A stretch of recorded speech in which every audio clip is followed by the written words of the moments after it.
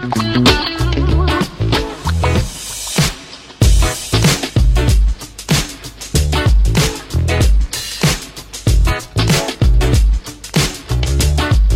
is Our American Stories, and today we're kicking off a brand new series on healthcare called What Happens When?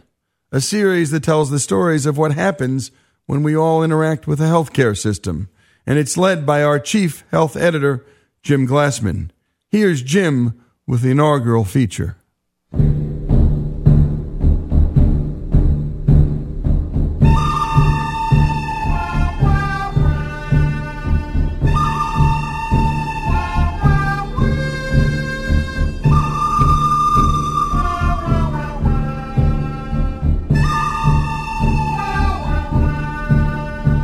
You're listening to the theme music of the Clint Eastwood movie, The Good, the Bad, and the Ugly, a spaghetti western about finding a gold fortune.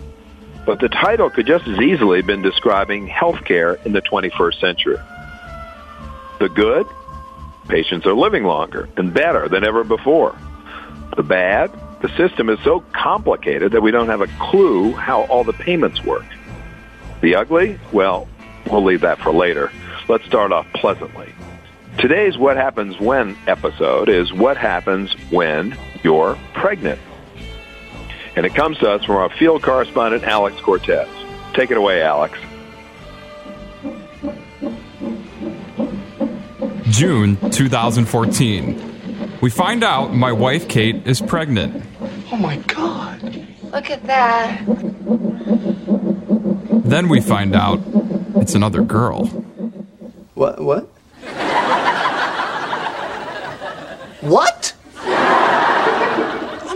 I don't know. I don't understand. How this happened. To be honest, I'm stoked. I feel like I got the girl thing down. Might as well keep going with it. Just go, man. Men don't really like change. In the ensuing months, my wife and I have spirited discussions, fights, about what to name her. Hey, have you started thinking of names yet? Oh, yeah. I've come up with a bunch of ideas. Really? Me too. This happened the last time, too, and both times, it was my fault. Yep. You see, I got this weird thing. With having the Spanish last name, Cortez, I feel like you gotta have a Spanish first name to match it.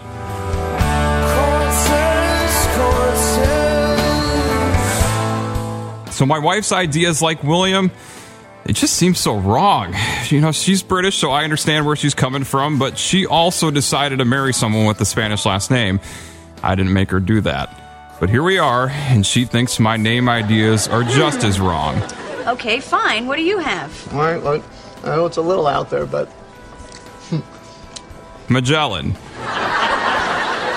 Oh, my God, our child will be beaten to death in the schoolyard. Yes, Magellan. The Spanish dude who was the first to sail around the world. Pretty sweet, huh? Sweet! Or Mercedes. Why do you hate our child? She thinks it's a car. I told her no, that's Mercedes. You're just saying that because I said no to your name. I'm really, really not. And now you see the basis of our fights. You might be thinking right now, your own first name is Alex, doofus. That's not very Spanish. And I agree. My parents did me a real disservice. Anyways, this has really been one long rant and certainly a detour from our topic today. Our topic, Penelope's birth. That's my daughter's name that we settled on. Yes, I know it's Greek, but Google also says it's Spanish, and a beautiful name. And we had a beautiful girl to match it. She arrived on March 22nd, 2015.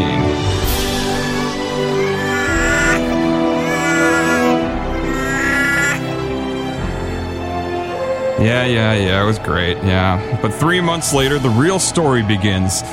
There arrives the bill. And yeah, I know it's coming, but boom, there it is.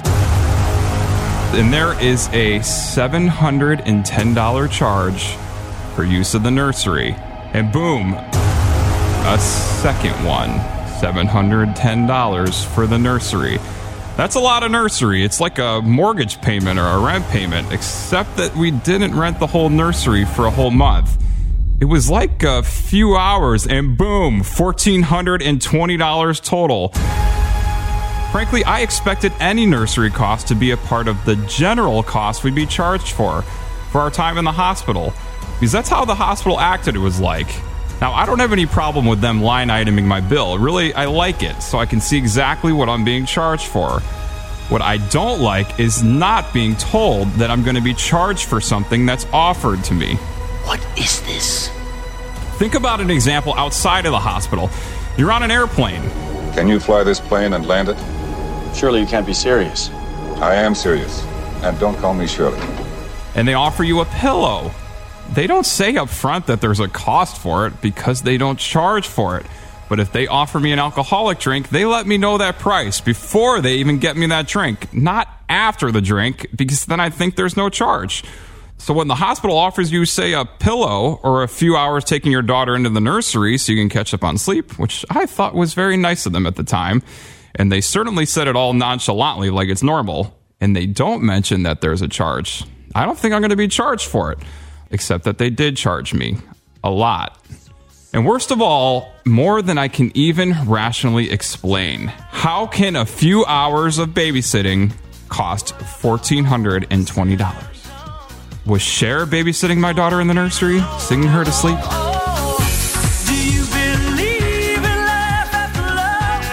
I'd pay hundreds of dollars for that, but I'd also want to be there for it, and I wasn't. So I don't think it was Cher, it was just a nurse. And I don't mean just a nurse. Nurses who've helped my wife with her pregnancies are some of the best souls I've ever met. But I don't think they get paid hundreds of dollars an hour to watch my daughter either. That money's going somewhere else, definitely not in their pockets. I wonder if they know they're getting staffed. So I set myself on an investigation, a very trying investigation, a very 21st century investigation. It only involved picking up the telephone. And so it begins. October 26th, 2016, investigation opened. Please listen carefully as our menu has changed. Thank you for calling Baptist Memorial Hospital. After the break, we continue with Alex's investigation into Baptist Memorial Hospital, charging him two $710 charges for the use of the nursery, without them mentioning that there's an additional cost for the use of that nursery, a service that Alex and his wife didn't ask for. Baptist approached them and offered it, and acted like there was just no cost. More after these messages. It's only going to get more interesting, folks. This is Our American Stories.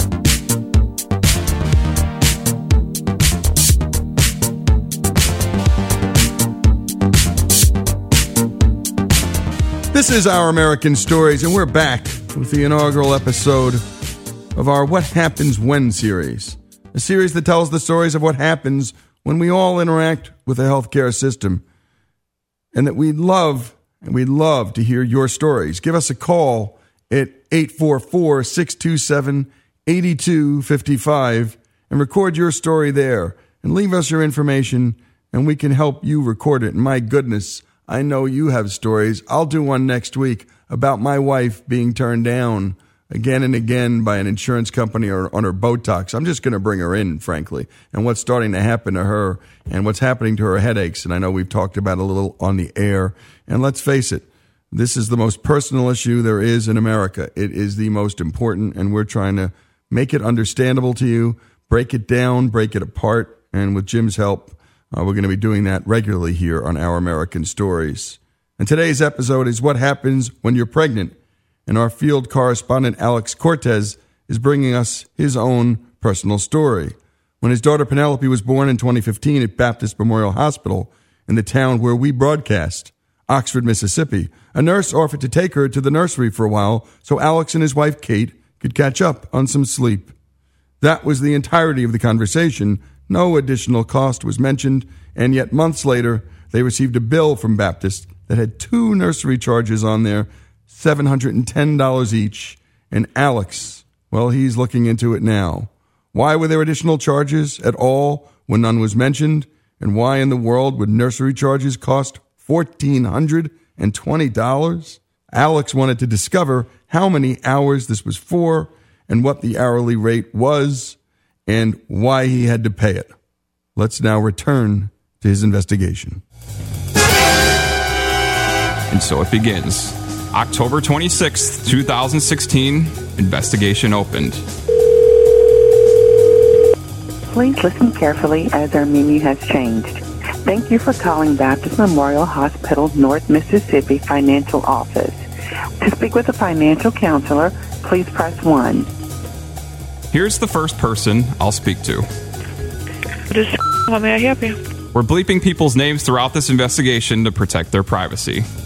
Hi, I just wanted to call about a past bill and ask about a couple of the charges on it. Oh, okay. Do you know what these, it says HC nursery newborn level charges are for? And who are you? I'm her dad. Okay, and she's going to need to call and have you added to the account because they don't have your name on here, and so we can't discuss anything about her account. You know, she's only a year old. Oh, Lord, you know what? I thought this said 19 years. I am so sorry. It's okay. Okay, now you want to know about what now? There's some charges on here for nursery newborn level 1 RC. It's $710. I just wanted to see what that was. $710. Oh, okay, I see it. Hold on for a second. Let me get someone who can answer these questions for you. Hold on for a minute.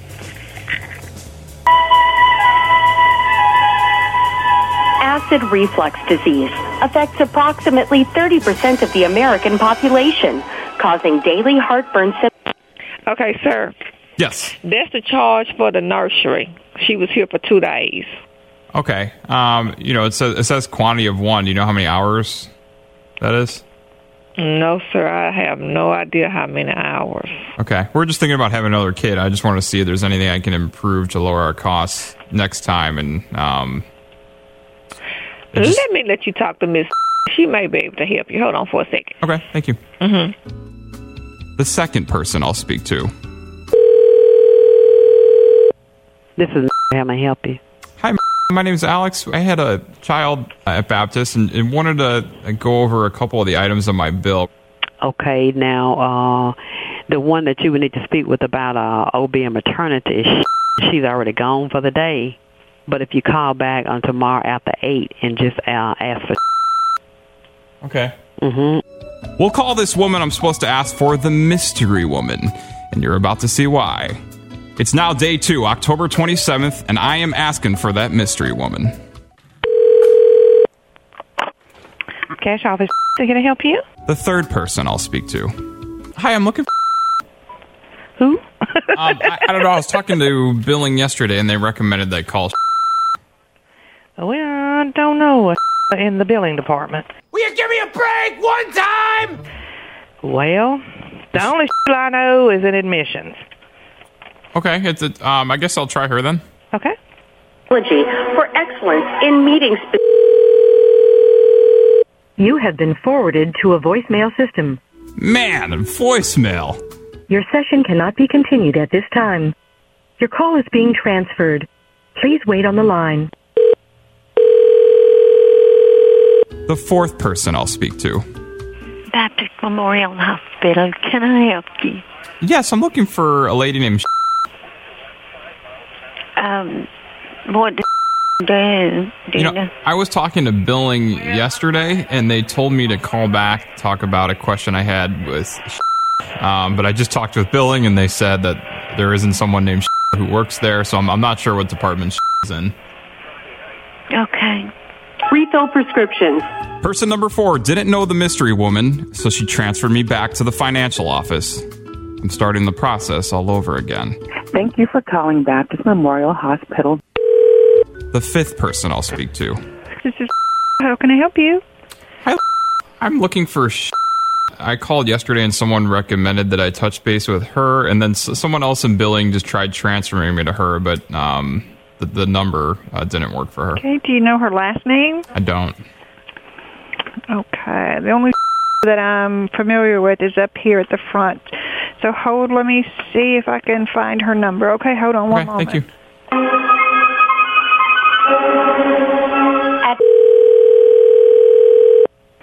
Kimball, may I help you? I finally found the mystery woman, the 6th person I'll speak to. Hi. I spoke with billing yesterday, and I had a question, and they recommended that I speak with you. Okay, I'm actually tied up right this minute. Can I get a name and number and I can try to call you back? Oh, sure. I finally found this mystery woman, and she can't talk to me. Okay, Alex? Yes. Okay, and what's this concerning? A bill for my daughter, Penelope. Okay, it's just concerning a bill. Yeah, I just had a question about some of the itemized Okay, you wouldn't need to talk to me about that. You would need to talk to our billing department. Well, they recommended that I speak with you about one of these questions. What's the question? So there were some charges for the nursery. Okay. So it was like $710 for a quantity of 1, and then it repeated on there too. And I wanted to see how many hours that was for that. Yeah, I would not be able to help you with that part. I'm sorry. All right! Okay. Let me give you a 800 number you can call. Okay. Is that for a Baptist? It is. Really, the only thing I could help you with is that before your wife came in to have the baby, I sent out a letter showing, the estimated charges and all for that. But I don't do anything with the nursery or anything like that. Oh. So we can see all of the estimated charges except for the nursery. That makes sense. Okay. But this is our billing department. They should be able to help you with that. Okay. Thank you. Okay. Thank you. Bye-bye. Bye. It's still day 2, October 27th. After a few slices of microwave bacon, because I'm stuck in the office doing this investigation, I am calling that 1-800 number. Hang on. This will be the 7th person I speak to. Good afternoon, business office. This is how can I help you? She doesn't sound like she wants to help me. I called the Four Seasons Hotel, and this is what someone who wants to help me sounds like. Good afternoon, room reservations. This is Mariana. How may I assist you? Notice the difference? Anyways, back to my conversation with person number 7. How can I help you? After the break, we'll hear that conversation with person number 7. And by the way, we're all laughing because we have all been there. And this is not a laugh of like, oh, isn't this funny? Like, oh, isn't this torture laughter? And can you believe this? Well, of course you can. After the break, we'll continue with the final portion of Alex's investigation, and we'd love to hear your What Happens When stories. Give us a call at 844-627-8255 and record your story there, or leave us your information and we'll help you record it. Once again, that's 844-627-8255. Or write to us on our website at OurAmericanNetwork.org. This is Our American Stories. What happens when? We're digging into healthcare, and we're making it fun, folks. But in the end, over this coming year, we're going to break it down, because this is eating up our life savings, this is eating up our incomes, and we want to figure out why things cost what they cost, and why things are the way they are in our healthcare system. More after these messages.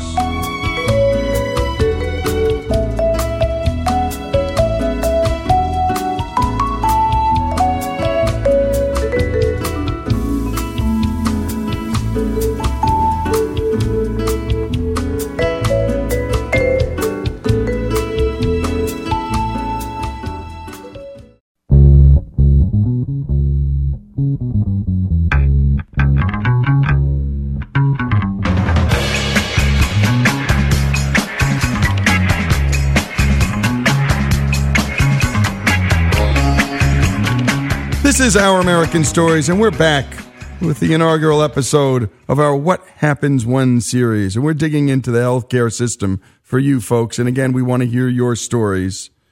Now let's continue with Alex's quest. Here he is talking, he's talking to the 7th different person at Baptist, trying to get an answer. This person comes to him from Baptist's 1-800 number, after no one who actually worked at the local hospital could help him. How can I help you? Hi, I had a question about one of my bills. Okay, what is your account number?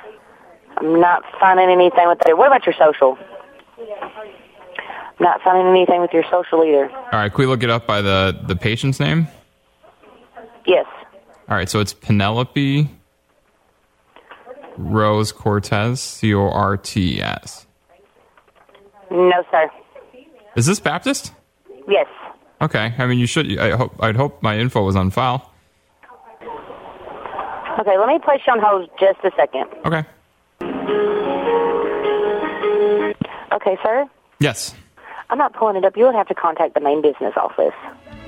At least I'll now be speaking with the main business office. The head honchos. They should be able to answer my simple question, right? 5433. All right, thank you. Thank you. At least we left that off on a pleasant note, thanking each other for the mutually enjoyable experience. It's still day 2, October 27th, and we should be coming to an end of this investigation. We finally get to talk to the big dogs. Baptist Business Office. The 8th person I'll speak to. Hi, I have a question about one of my bills. One moment. What's the account number? It is... Is that a bill from Baptist? Yes. That's not a Baptist account number. What? I sure hope it is. These thousands I've been paying better be going to the right person. That's what's listed on the statement I got here. What's the full name of the facility? Memorial Hospital, North Mississippi. Okay, we don't service that area. You don't? You're the main business office. Shouldn't you be servicing all areas? Okay. Yeah, I was just passed along to you, so I'm not sure who I should call next. You did call the hospital that she was treated at? Yep. And what did they say? You know, so I was asking, there's a couple charges on here for the nursery, like $710 for... But did they have your account? Oh, yeah, they couldn't answer my questions about this. Oh, I see. Yeah, and they said, call the 1-800 number, they know, and then the 1-800 number sent me to you. I've never heard of that before. Now, if they pulled up your account, they did treat your child, they're supposed to explain the bill. Yeah, they couldn't. Oh. You probably need to call back and ask for a supervisor or a manager. Okay, I'll do that. Okay. All right, thank you. It's still day 2, a long day 2, October 27th, in case you needed a reminder. I didn't reach the end of the investigation with the main business office as I was hoping, but I do have a new lead. The very first place I spoke with, the hospital. Cash office, can I help you? This is the 3rd person I spoke to. Given I'm speaking to her a second time, should I consider this person number 9? Nah. I think we spoke a little bit ago. So it might have been you or someone else transferred me to the 1-800 number, and then they transferred me to the business office, but then the business office said they couldn't help me, so they recommended that I see if there's some kind of supervisor or manager I can talk to. They're all in meetings in Memphis today. Naturally. By the way, Memphis is the same city where the business office is. The business office, which said the Oxford Hospital is too far away from the service, and yet not too far away for them to drive to and from for a meeting on the same day. It's only an hour and 15 minutes away. It's still day 2, October 27th. I've made a lot of phone calls in my investigation, but it's come to an abrupt halt. They're making me call back tomorrow. Except that I can't call back tomorrow. I'm going to my first wedding in New Orleans. It's now October 31st, day 3 of my investigation. I am back from New Orleans, and I call the hospital supervisor. Cash office, can I help you? This is the 3rd person I spoke with. Now for the 3rd time. I'll be it briefly. Hi, I'm looking for... Oh, one moment. Lower dose treatment. This is how may I help you? The 9th person I'll speak to. Hi, my name's Alex Cortez. I've spoken with a couple of people on your team. I called the financial office. They sent me to 1-800 number. I completely forgot about the mystery woman at the hospital. This was before the 1-800 number. It seems so long ago, and yet only a few days. They then sent me to the business office, and then they recommended that I call the hospital back to speak with a supervisor, and they recommended you. So just wanted to see if you can help me with a couple of questions. Okay, how can I help you? She didn't seem too thrilled to help me either. It means I can't stand you being here. And And just by the way, I wish Chick-fil-A handled pregnancies. They'd absolutely crush it and top it off with "It's my pleasures" and actually mean it all over the place.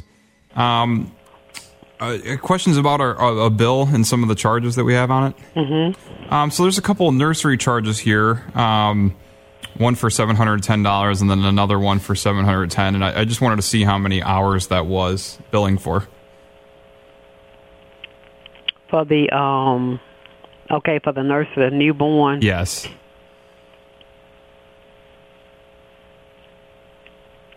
It looks like it was 2 hours. Okay, so 2 hours for hour, looks like it was an hour each. Oh, an hour each. Yes, For $710. Yes, We've got our answer. Investigation over. All right, celebration's over. I continue to speak with person number 9 to figure out why it costs $710 to babysit an infant for an hour. Oh, man. I think I can usually get babysitters for $15. You know why it was that much? That's just a normal charge. Okay. I mean, that was for an hour, that's the standard charge. Okay. The other thing that I found a little frustrating, when they asked me whether we want to take our daughter to the nursery, they didn't say that there was a cost with it. So I just said yes, but they didn't tell me I'd be charged any amount of money, let alone $710. Yeah, well, on the floor, like in the clinical area, they don't know anything about charges. Okay, but shouldn't I know as a patient what I'm going to be paying before I make a financial transaction? Well, I mean, like for the baby, for maternity or whatever, normally someone contacts you before the baby's born, and work with you on the payment option. Okay, but no one, before or after the birth told me it would be $710 to watch our daughter for an hour. Okay. Well, it's not a matter of watching. I mean, they have things that they do when they have them in the nursery. I know, but you understand from my perspective, I would have said, no, I'll watch my daughter for an hour. I'm not going to, pay $710 for it. Well, I mean, I don't know what all's included in there. Wow. Just wow. I'm over this investigation. Back to you. I'm Alex Cortez. That's the charge. I love that. That's the charge. Alex, great job. Sorry to do that to you. But actually, what's interesting here is most people don't have the time. And in fact, it was Alex's job. And that's the only reason he had the time to chase this one down. And when we come back, we'll be joined by our chief health editor, Jim Glassman, who's leading our What Happens When series to talk about this story and what it means and what we should all take away from it.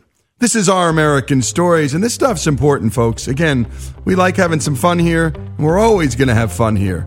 But in the end, we want to do some learning, and we want to be, in the end, being advocates for you and figuring out what the heck's going on. Because I know that's how we're thinking more and more as Americans as it relates to this important subject, our health, the health of ourselves, the health of our families. Again, this is Our American Stories. Jim Glassman up after the break.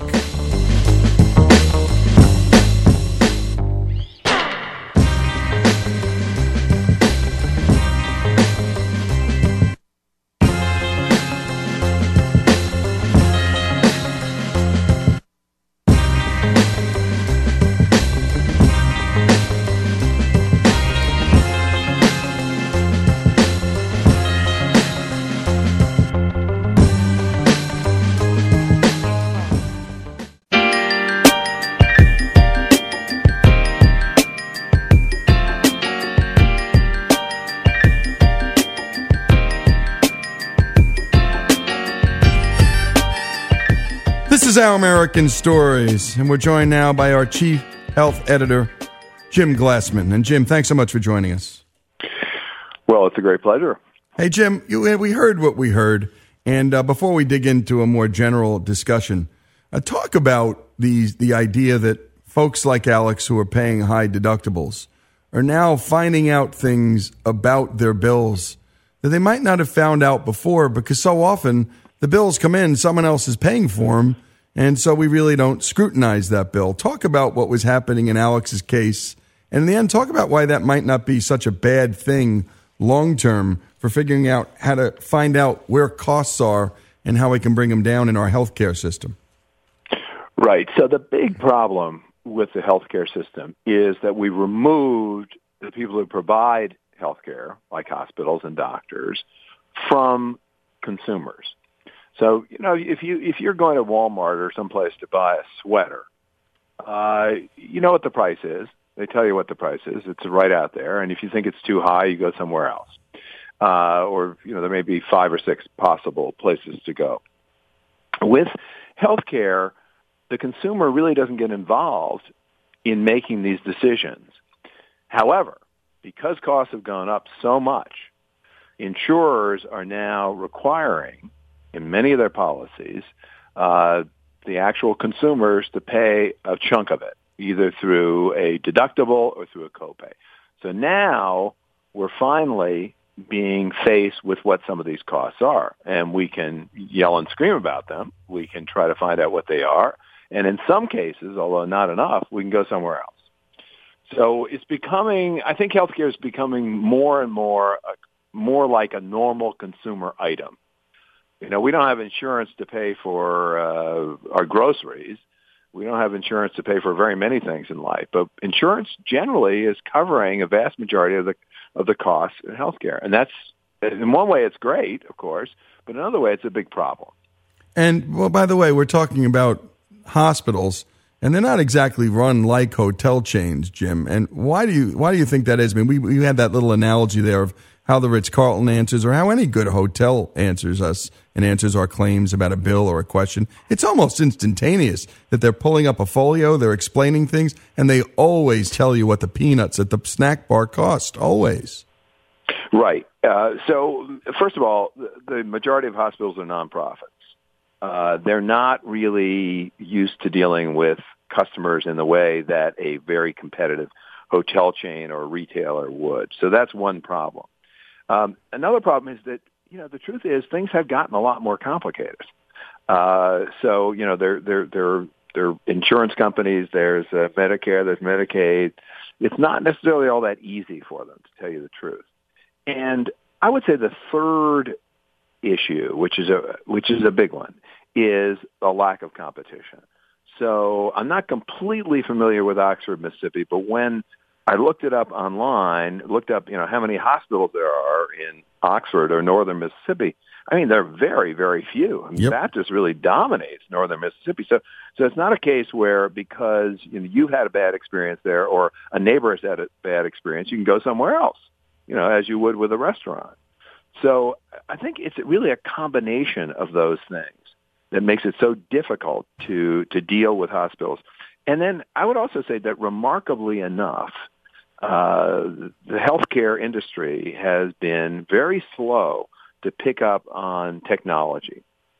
And so they're just doing it now. A lot of people are not familiar with the technology or they're just learning the technology. So that's another problem. And let's talk about price and costs. We rarely know the price of anything. We find out the costs later. Let's talk about the average cost of a pregnancy in the United States. And Jim, compare it to other countries.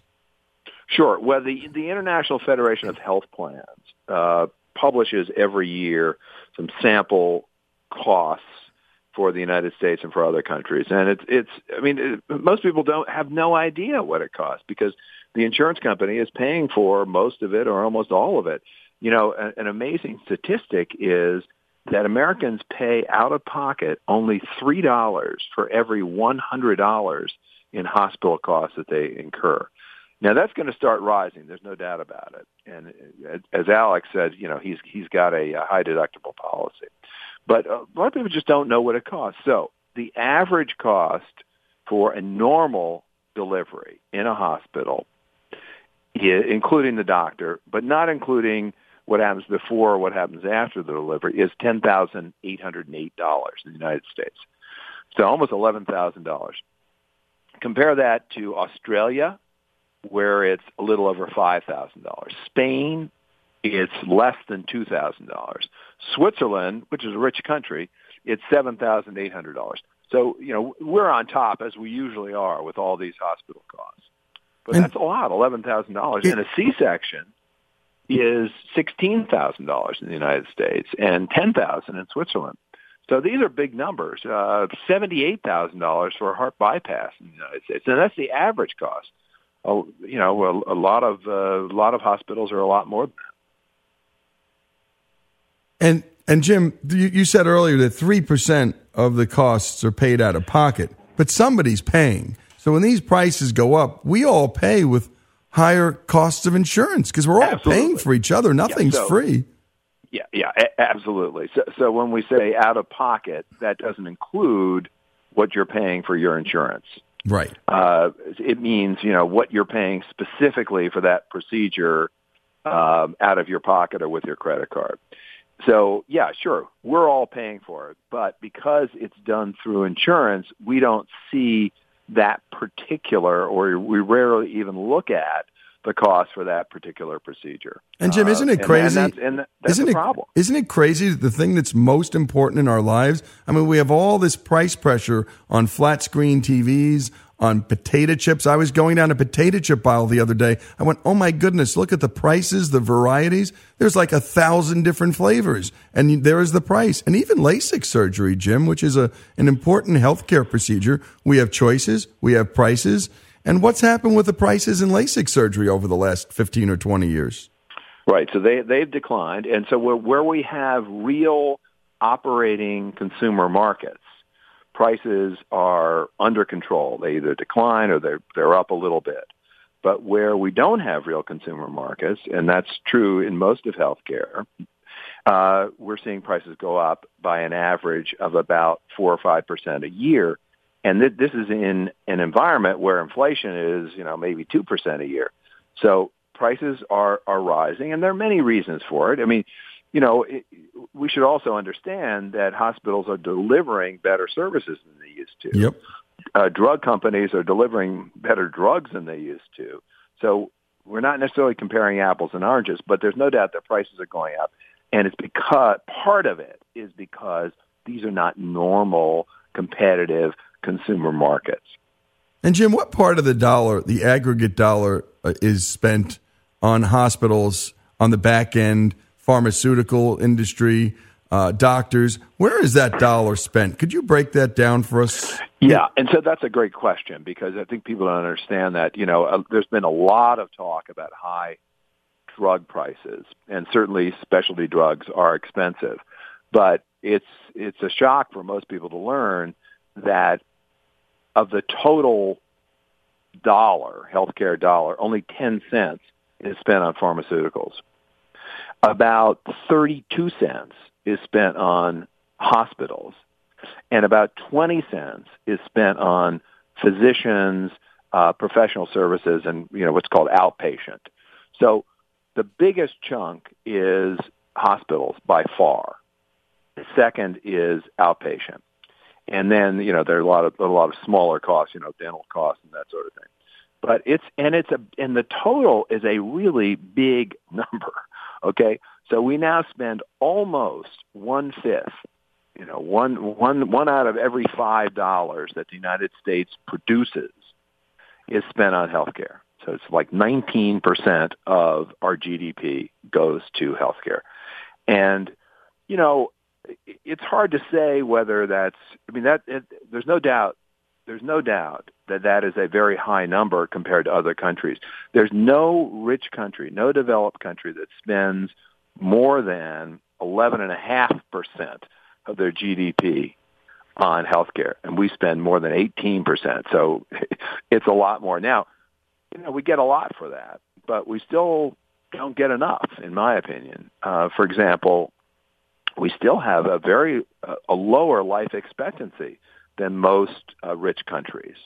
We are, in many ways, a less healthy country than most rich countries. Now, that's partly because of our behaviors.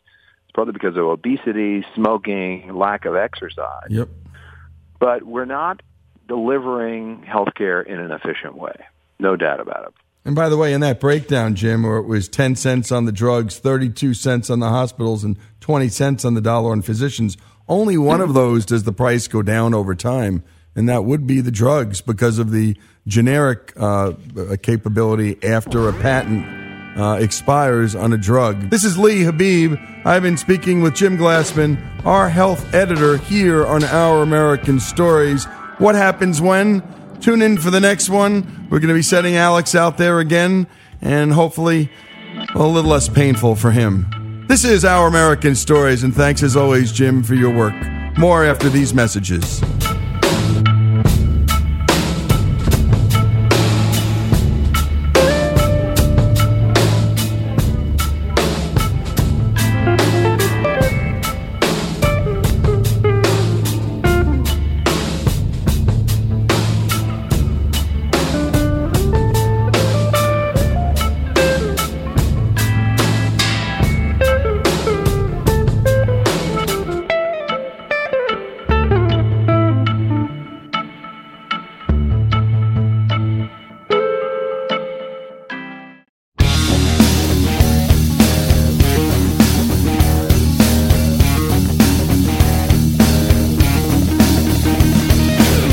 This is Our American Stories, and we tell stories about all walks of life here, all stages of life. And college is a growing part of that. A lot of us send kids off to college in hopes of educating and maturing them, and that's why every now and then we check in with folks who have a finger on the pulse of what's happening on our campuses. Go to ouramericannetwork.org to hear our remarkable hour with Professor Kerry Cronin of Boston College about encouraging students to do something crazy. Date in college, not hook up. It's been a tremendous success there. And, well, if you're a parent and you've got a kid in another college, you've got something to learn from Professor Cronin, especially if you've got daughters. Today, we're talking with Roger Kimball, who has done some of the finest writing on a few recent controversies at Yale University, like his latest piece in the Wall Street Journal, Yale's Inconsistent Name Dropping. And Roger happens to be the president of Encounter Books. They put out all kinds of superb work and superb publications and books. Roger, before we get into this naming issue, take us back a little to set the scene. What is Silliman College, and what happened there after Halloween back in 2015? Right, Lee. Silliman College is one of the 12 residential colleges that were established in the early 1930s at Yale.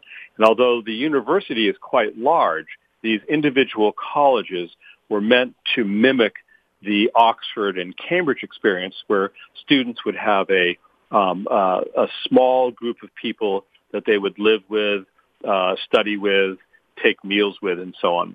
And Silliman is one of these colleges.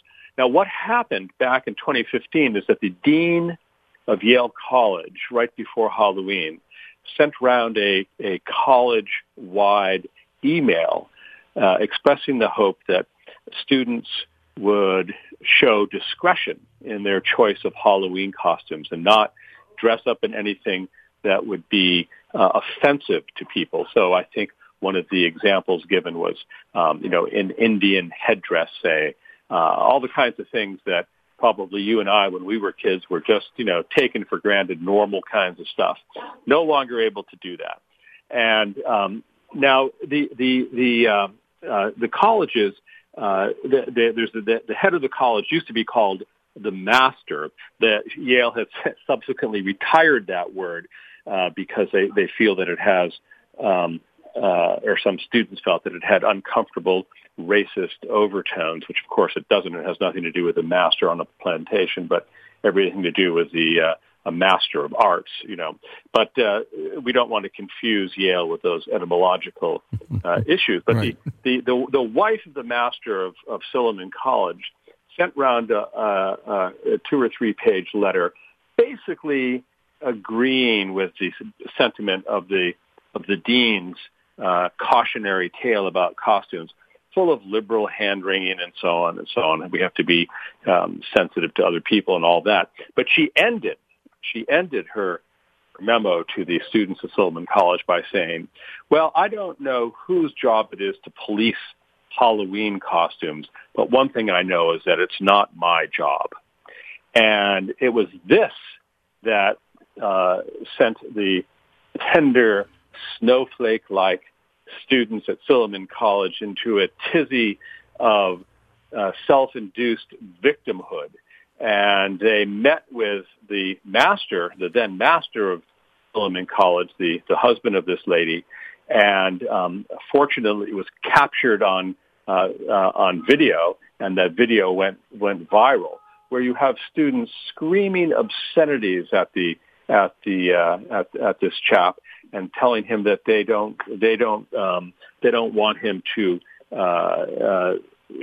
abdicate this supposed responsibility of making sure that people don't wear offensive costumes, but rather they want him to create a safe space for them. And it was really quite a remarkable video. And I wrote about that incident back when it happened. By coincidence, I happened to be at an event about free speech in academia, and of course that is an endangered species on many college campuses, especially at Yale. And in the aftermath of this extraordinary event, some students marched to the president's house at midnight with a list of demands and so on. And at that point, it was at that point that they decided to drop the title master, and several other things were on the agenda. The president, Peter Salovey, gave $50 million to various minority student groups and professorships.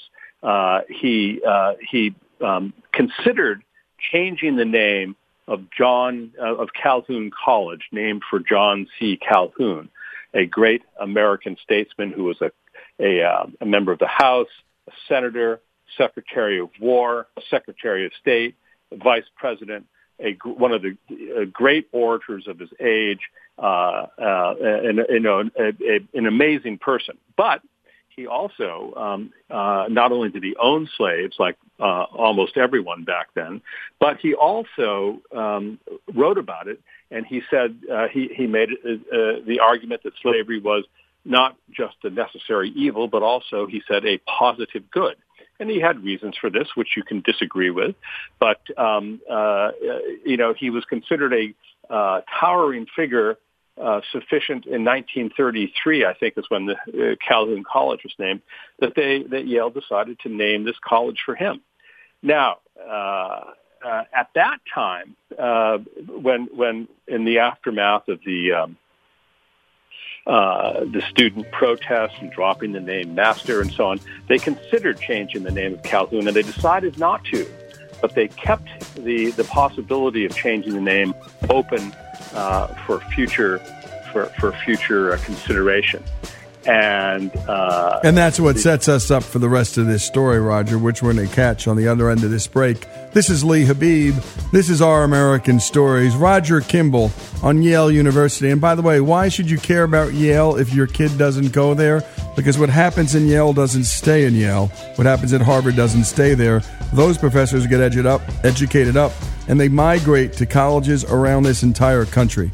This is Lee Habib, and this is Our American Stories.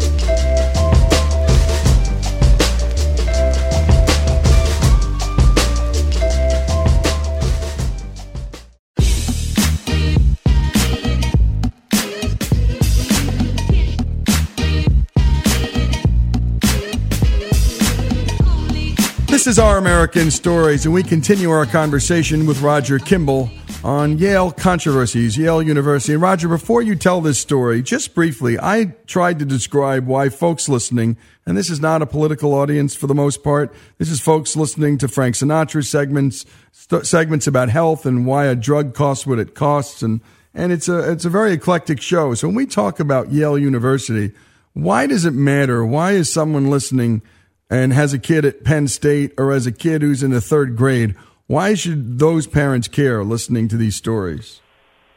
Well, Lee, I think you suggested the answer to that is that institutions like Harvard, Yale, Princeton, the Ivies, the top tier schools, they set the agenda. So what happens at a place like Yale in terms of its the moral and social and political climate, that doesn't stay at Yale. That is replicated across the country, and many secondary and tertiary institutions, they can't be Yale, but they can act like Yale. And they think that by incorporating the dictums of political correctness, as Yale has done, that they will somehow, some of that shine will rub off on them. So it's really quite extraordinary. What we've seen is that our institutions of higher education, to a very great extent, they have abandoned that ambition to acquaint students with, as Matthew Arnold once put it, the best that has been thought instead, and instead what they're doing is they are attempting to be social justice warriors. They're all about virtue signaling. They're all about instilling a sense of political correctness among their students. It doesn't matter that they don't know anything about Plato or Dante or Shakespeare. What matters is that they have the right political slogans that they parrot back to their teachers.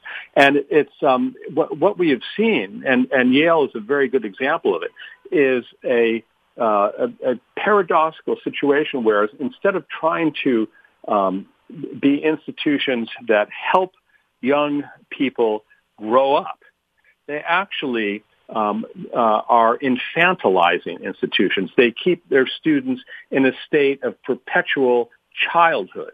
That's why all of this talk about safe spaces and trigger warnings and so on. It's all in microaggressions.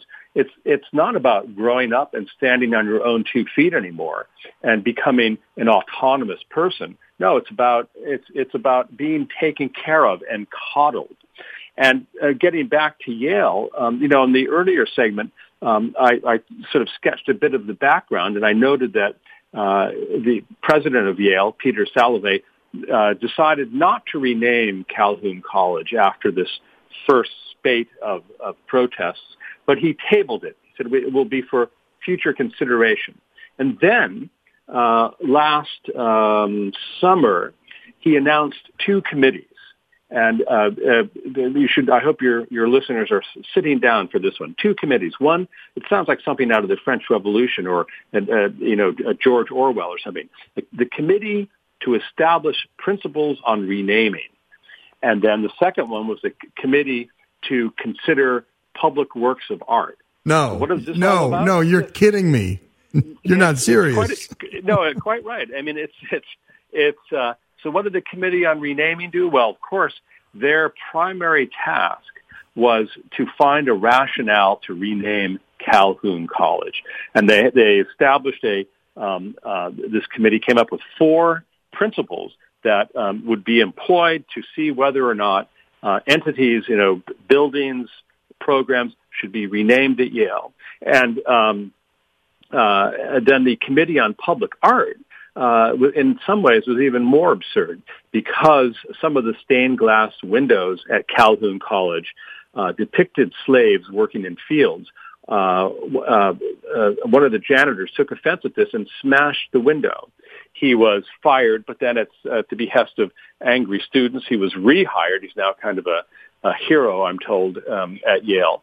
But this Committee on Public Art is going around the campus and scrutinizing public works of art, whether they're stained glass windows or statues or inscriptions, to determine whether they are offensive. And if they are offensive, they'll be removed and sent to a museum, presumably the Yale Museum, for, quote, further study. Now, this, of course, is exactly what the Germans did in the late 30s. There were some works of art which they described as entartata, meaning decadent. So they exhibited it once, and then they packed it away for, quote unquote, further study. it's really quite extraordinary what can happen at an institution that is, supposedly devoted to the study of the liberal arts and the study of history to learn about the way people lived in the past. That's all gone beyond the boards now. What they're interested in doing at Yale is not sort of conjuring with the past, but effacing it, obliterating it. Of course, they don't say that. In fact, they loudly say that they don't want to do that. But that's exactly what the effect of their behavior is. So that brings us up more or less to the present. And just a couple of weeks ago, this committee, actually a couple of months ago, the committee made its recommendation, and then yet another advisory group pondered the recommendations made by the committee on to establish principles on renaming, and lo and behold, they made the determination that Calhoun College's name should be changed. And just last week, or 2 weeks ago, the university announced with great fanfare that indeed, as they were changing the name of Calhoun College to Grace Hopper College. Grace Hopper was an early computer pioneer and a career U.S. Navy officer. No flies on her. But the point is, why should they rename a college? Why should they do that? Especially when you look around at the people for whom other colleges are named at Yale. You have Timothy Dwight. Well, he owned slaves. You had Jonathan Edwards. He owned slaves. You had Ezra Stiles. He owned slaves. You had Morris College, named after Samuel F.B. Morris, the inventor of the telegraph, but also, like Calhoun, an avid apologist for slavery, who believed indeed that slavery should be extended throughout the entire country because, as he put it, it was a beautiful institution. His word, beautiful. Now, where would it stop? How about the name of Yale University itself? Well, it's named for Elihu Yale, a Boston-born British merchant who, when he was president of Madras in England, in India, had slaves flogged, executed a boy for stealing a horse, made sure that every ship that left his harbor had the requisite 10 slaves aboard to go to Europe. And yet the whole university is named for this chap. Why should, if Calhoun must go, why not Elihu Yale?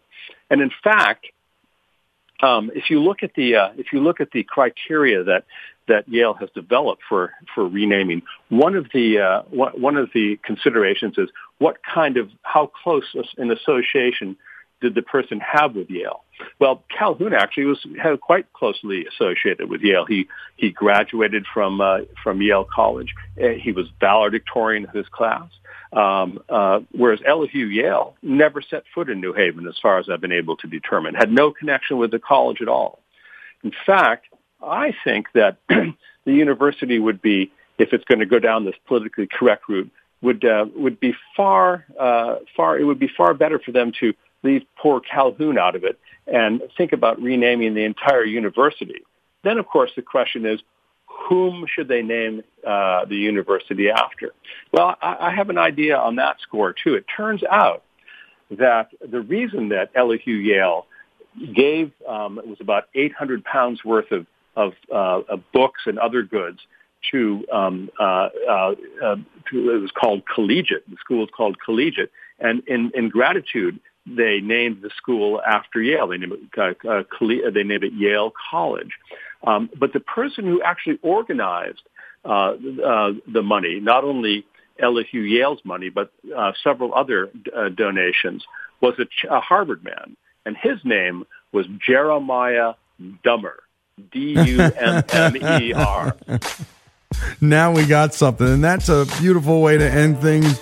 We're talking to Roger Kimball on the Yale controversies and his Wall Street Journal column, Yale's inconsistent name-dropping, and we'll continue this conversation with Rogers through the months and coming years. This is Our American Stories. What happens at college? Well, it doesn't always stay at college, and that's why we're covering the Ivies and some of the nation's most influential colleges. More after these messages.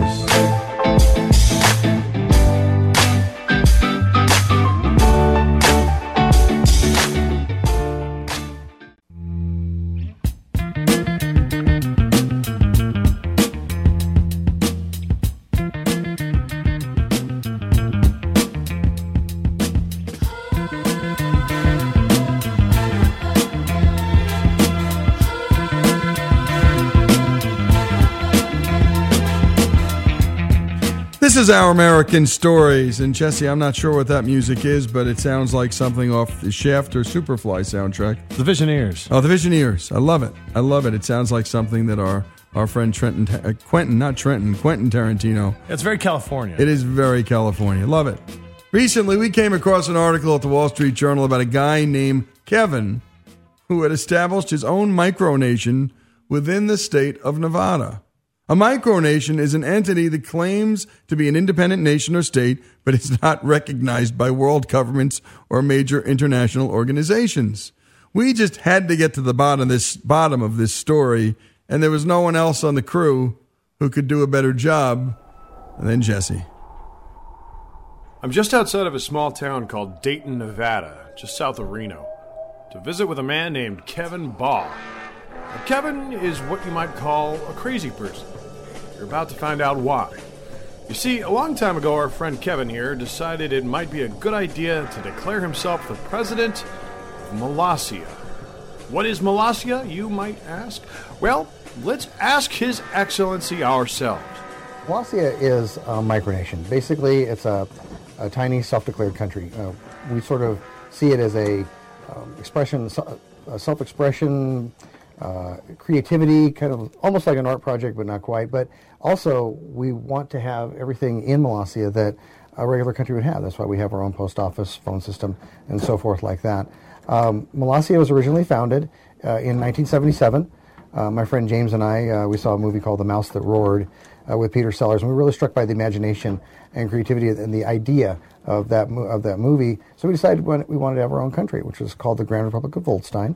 And he, at that time, and he was king, I was prime minister, but then he moved on, went to a different school, but I stayed with it over the years.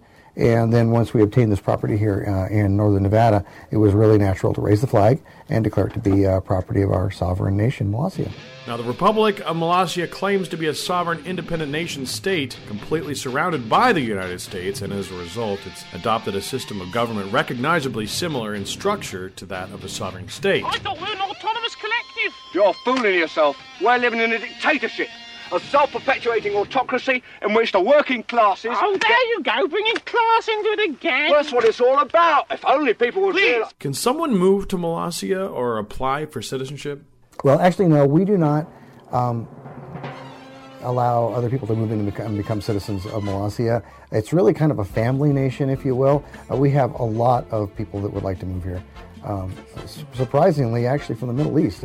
We have a lot of inquiries, people who want to come here on a regular basis. I'll get about a half a dozen a week of folks that want to move here. I think partially because they would like to, come into the U.S. They see this as a way to get here. But Molossia is only open to really our current citizens and our family members. Does the United States government care that you've declared yourself a sovereign nation? The U.S. has never really had a problem with Molossia, at least as far as I know. I'm sure they snoop around our website because they tend to do that. But at any rate, they don't really care what we do because we are, I guess, again, they see it sort of as a, self-expression kind of thing, personal freedom and private property and all that kind of stuff. And that's fine. They leave us alone. We do pay taxes, but we call it foreign aid. So we give foreign aid to the U.S. to help prop them up. And you've seen their roads, so you see they need all the help they can get. This guy is absolutely nuts, but I thought he seemed rather harmless. That is until he explained to me that he's been at war with East Germany for some time now. Well, the war with East Germany started back in 1983. It's really back in the midst of times because I don't honestly remember even starting this war. But at the time, I was the prime minister. It was the Grand Republic of Wollstein at that time, and I was the prime minister. And I was also serving with the U.S. Army in Europe back in the Cold War days. So every now and again, they would roust us up out of our sleep, and we'd have to jump in our tanks and go, stand a post because it was, the time when you had to sort of do that. November of 83, when I was still prime minister, I guess I was rousted out of my sleep one too many times. So I decided to declare war on East Germany. And I have a nice little war certificate hanging up on the wall right there. I think that's it. Anyway, then I forgot all about it.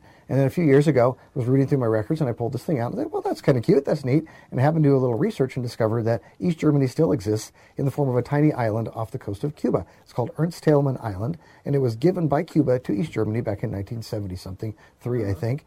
Fidel Castro gave it to the East Germany. I guess it was sort of a symbolic thing, but essentially it became East German territory. They have a little statue on there and so forth, and it was never addressed in the Unification Treaty. So it was sort of like one of those limbo kind of things. So I guess we're still at war with East Germany. At least that's how we're going with it. Now, there's nobody on this island. It's uninhabited except for marine iguanas. So I guess those would be the only existing East Germans out there are marine iguanas. And because we can't go there, because we are still subject, unfortunately, to U.S. Restrictions of traveling to Cuba, we can't really, engage in peace with the marine iguanas there. And so we will probably be at war with East Germany forever, for as long as at least the embargo goes on, because we would like to go there someday. It looks like a really pretty place. Making peace with marine iguanas. I mean, look at this guy. He's dressed up like a war general, strutting around his property like Fidel Castro. And in the middle of all this, he somehow managed to land himself a wife. Or as he calls her, the First Lady. I met the First Lady through MySpace, which is really not that popular anymore, but it was a big thing back a few years ago. And we had both been to the same concert, of all things. And I noticed her, she noticed me, kind of thing. And we sort of started communicating that way. And I didn't really present myself as kind of like it's like a separate thing. It was my civilian me, my non-president me, and then the president me. I didn't really present myself as the president, just as the guy down the road. But, being a smart lady, and she is, she Googled me and figured out that I was, in fact, the president of the country. And she liked that. She thought it was a pretty cool idea. So she came into our relationship, it's been almost 5 years now, came into our relationship knowing that I was the president of the country and very happy with it. And she's had a good time with it ever since. What are some of, your house rules or laws, I guess you would call them? Like all countries, Molossia has its own customs standards, and there are certain things that can't be brought into the country. They are rather unique because we are a rather unique country. No walruses are allowed in the country. There was a cartoon strip called Bloom County a few years ago, and one of the opening splash things always was a little sign next to a meadow under a tree, and one time it said no walruses, and my number 2 son and I thought that was pretty funny, so we put that on there. No catfish can be brought in the country. It's not like we have a problem with catfish here in Molossia. We're in the desert, but they're banned because we were going to be in FHM magazine a few years ago, and FHM magazine bumped us for an article about guys that catch catfish with their hands. They're called noodlers. So that's a couple things that you can't bring. No plastic bags, bad for the environment. No incandescent light bulbs, also bad for the environment. Because we are a unique country, we do have our own measurement system. It's called the Kokens measurement system. And the basic element that would probably apply to most folks is called the Norton. And this is a Norton. It's my hand. It's about 7 inches long. And if you ever have to measure something, you go somewhere, you can use your hands to measure. It's kind of convenient. But we really did that to be unique. We have our own time zone. We are 39 minutes ahead of Pacific time, or 21 behind Mountain, whichever way you want to be driving. And we, again, did that to be a little bit different.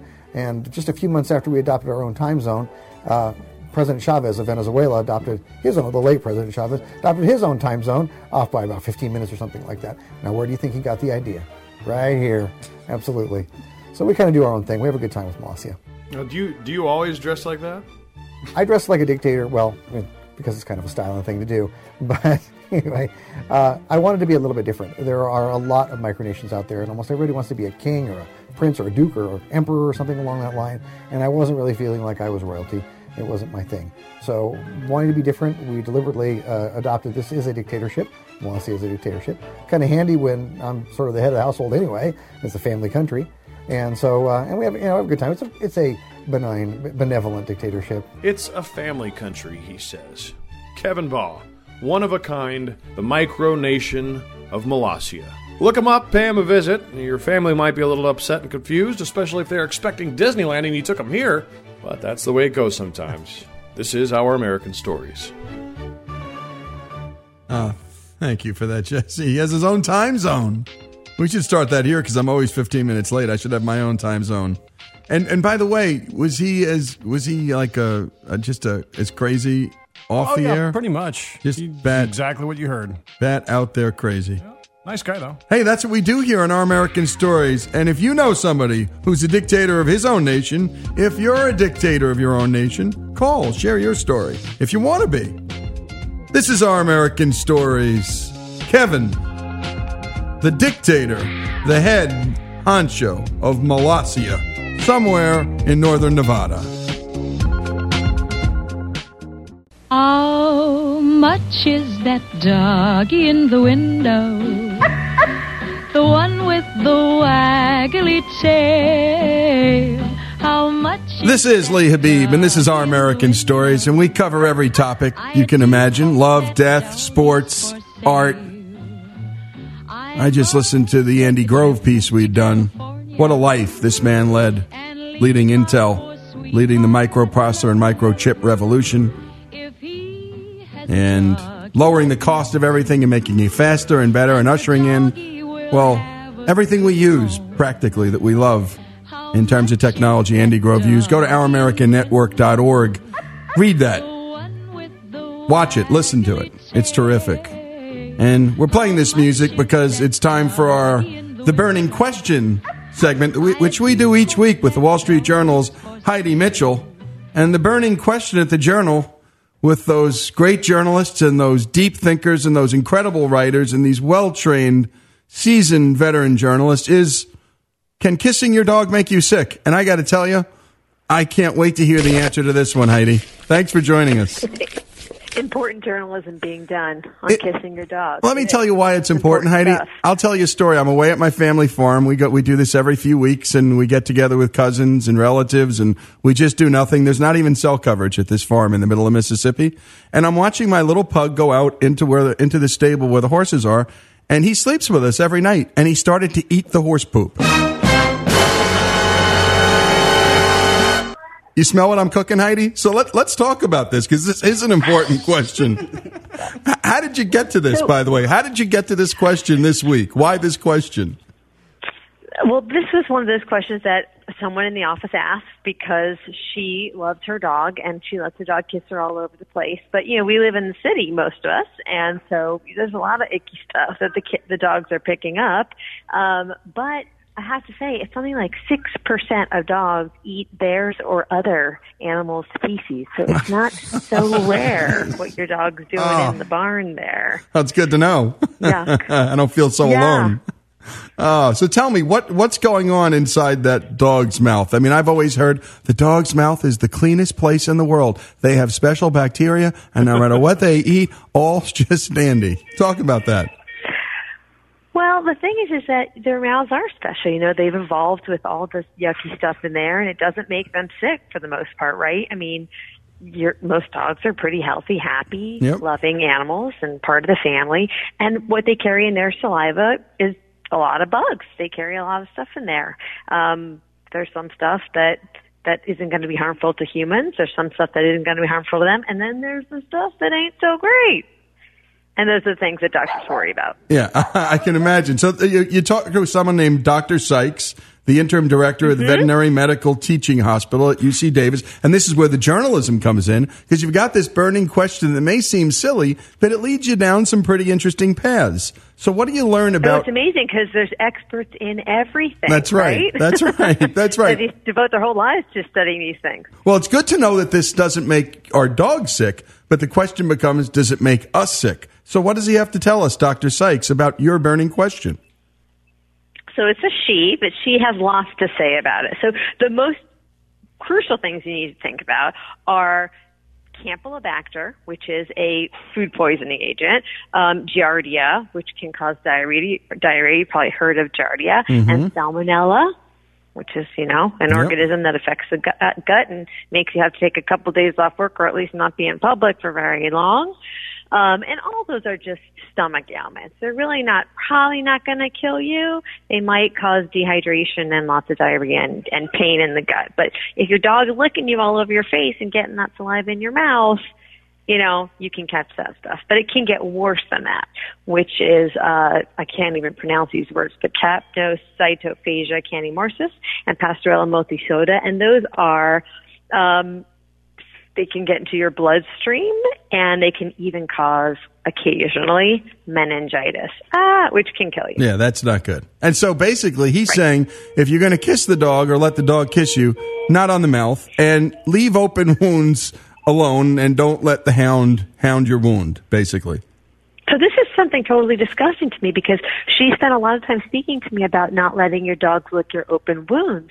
And I was shocked that people would even do that. I mean, I guess if it's a little scratch, maybe you're like, oh, that kind of feels good. But an open gaping wound just sounds totally disgusting. And if you look on the comments on the page that we posted it on the journal, a lot of people talk about their dogs licking their open wounds, that, it'll cure it and help it heal faster. I mean, it's not going to help. It's an open wound, and then you're filling it with all these bacteria that you're already trying to fight an infection, and then there's all the stuff that's coming in, bacteria and little organisms. Not such a smart idea to have your dog lick your open wound. No, that's super yuck. Let me ask you about this, because there are other ways for this saliva to get to us, and I did not think about this. But it's not just kissing the wound or kissing the mouth. It's that catch ball that we play with. This is really where it gets worse, right? Because what do most people do? They play catch with their dogs. So they pick up that juicy tennis ball covered in slobber, and they throw it. The dog catches it, picks it up with its slobbery mouth, brings it back, fetch again. And then, your hands are covered in slobber. And then, people wipe their face something like 60 times an hour, so you're getting it in your eyes and your nose and your ears and your mouth. It's all that slobber is going somewhere into your body. So, you should maybe carry some Purell or wash your hands after, or just try to be cautious of wiping your face when you're playing with your dog. Yep. And one thing I wanted to ask you is, you write in your piece about, getting infected by your canine. I mean, ultimately this can happen, as you were just describing in the piece. What do you do if you are infected by your canine? So it's funny because most people would think, you call your vet because your dog got you sick, so your dog must be sick. But your vet can't treat a human. Right. And she said that there's a lot of, it's like 50-50. People think I call my doctor, I call my dog's doctor. But you really need to call your doctor. So your doctor's the only one that can prescribe antibiotics or whatever needs to be done to get rid of these bugs in your body that you got from your dog. You have a couple of, there were some comments, obviously, and the joys of modern journalism is doing anything in public is that you're going to hear from folks. And one person, Georgianne Mark Miller, wrote, "Canine blaming is bigotry. The authors are people privileged. Don't need no vet splaining." Ouch. So for the people who think you're hating on the pups, what do you got to say for yourself? You got some explaining to do. Well, first of all, you got to never read those comments if you write these columns, because they're all filled with, these people a lot of time on their hands. I know. And they always say mean things. But there are people who are, I'm sure, loving up their dogs and sleeping with their dogs. And, they are part of their family. And I get that. I'm not a dog owner myself, but I get they love their dogs, and nobody likes to hear that your dog's carrying germs. But look, my kids are carrying germs too, so I got to wash my hands when they come home too. So exactly. It's everywhere, right? Yeah, it's what is really strange though, Heidi, is my wife watched the dog eat the poop and has watched this before and allows this dog to sleep with us and kiss him. If I went out and ate poop, my wife would not let me kiss her. Why the discrimination against the human? This human hating. That's what I want to know, Heidi. There is the flip side of the coin. Some people do believe, it's called the hygiene hypothesis, that the more exposure you have to yucky, dirty germs, the more your immune immune system's going to build up That's and right. then not react when it comes in contact with other foreign objects. So, there's research being done on that right now, but it's not conclusive yet. But she might have something there. She might have If you're something there. Otherwise healthy. I mean, pretty much what Dr. Sykes worries about is children under 5 and people over 65. Right. And also people who are already immunocompromised, like a pregnant woman or, a drug user or someone who has cancer. So if you're healthy, you're occasionally getting licked by your dog, even your dog that's eating the poop in the barn, maybe you're going to be okay. That's right. Hey, let me read you another Maybe don't one. kiss your wife. That's right. Exactly. Let me read one from Ian Andrews for you. 5 dogs occupy my bed. 5 dogs kiss me throughout every day, every week of the year. So far, so good. Also, this is my 4th generation of pups. I treat them all the same. They get to kiss me and sleep next to me in bed. They're better than girlfriends or wives as they don't complain about us and any BS. So there you go. You really tapped a nerve with this one, didn't you, Heidi? Oh, they hate me. They all hate me. They hate you. Hey, Heidi, when you guys are sitting around, how does this happen? Do you have a consensus? Do you have a group meeting and say that's the one? How does the subject get picked each week? Sometimes it's just like we're sitting around. Sometimes my husband will email me something from work and be like, "Oh, I need to know, is a stand-up desk better?" Right, or, right. Or I'm driving in the car for 6 hours and I'm like, my back really hurts. Is there a better way to stretch my back? And they're like, that's a great burning question. Right. Sometimes they're like, it's getting hot, it's getting cold. Should I worry about my wet hair? So it varies. Sometimes we get emails. Anybody can email in, burning@wsj.com. They can mail in their questions and we can have that random question you never thought to ask answered by an expert. Well, Heidi, I appreciate what you're doing. It's just fun to do this. And I think next week we were discussing this. We're building a pool at our house. And if you remember, there was always that wives' tale. You eat a tuna fish sandwich, you got to wait a half hour. You eat a roast beef sandwich, you got to wait 45 minutes before you can swim. And there was always this one person at the pool who knew exactly how long you had to wait before you could actually go in the pool. I think that may be one of our burning questions. Not that I want to impose on you, but every once in a while we think these thoughts too. Now you got us thinking about these things. When it gets a little bit warmer, we will circle back on that one. Awesome. Well, Heidi, thanks so much for joining us. We appreciate it. And come back each week, please.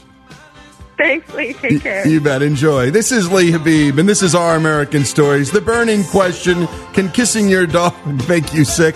And I just keep thinking about my dog in that barn, and that makes me sick just thinking about it. This is Lee Habib. This is Our American Stories. More after this.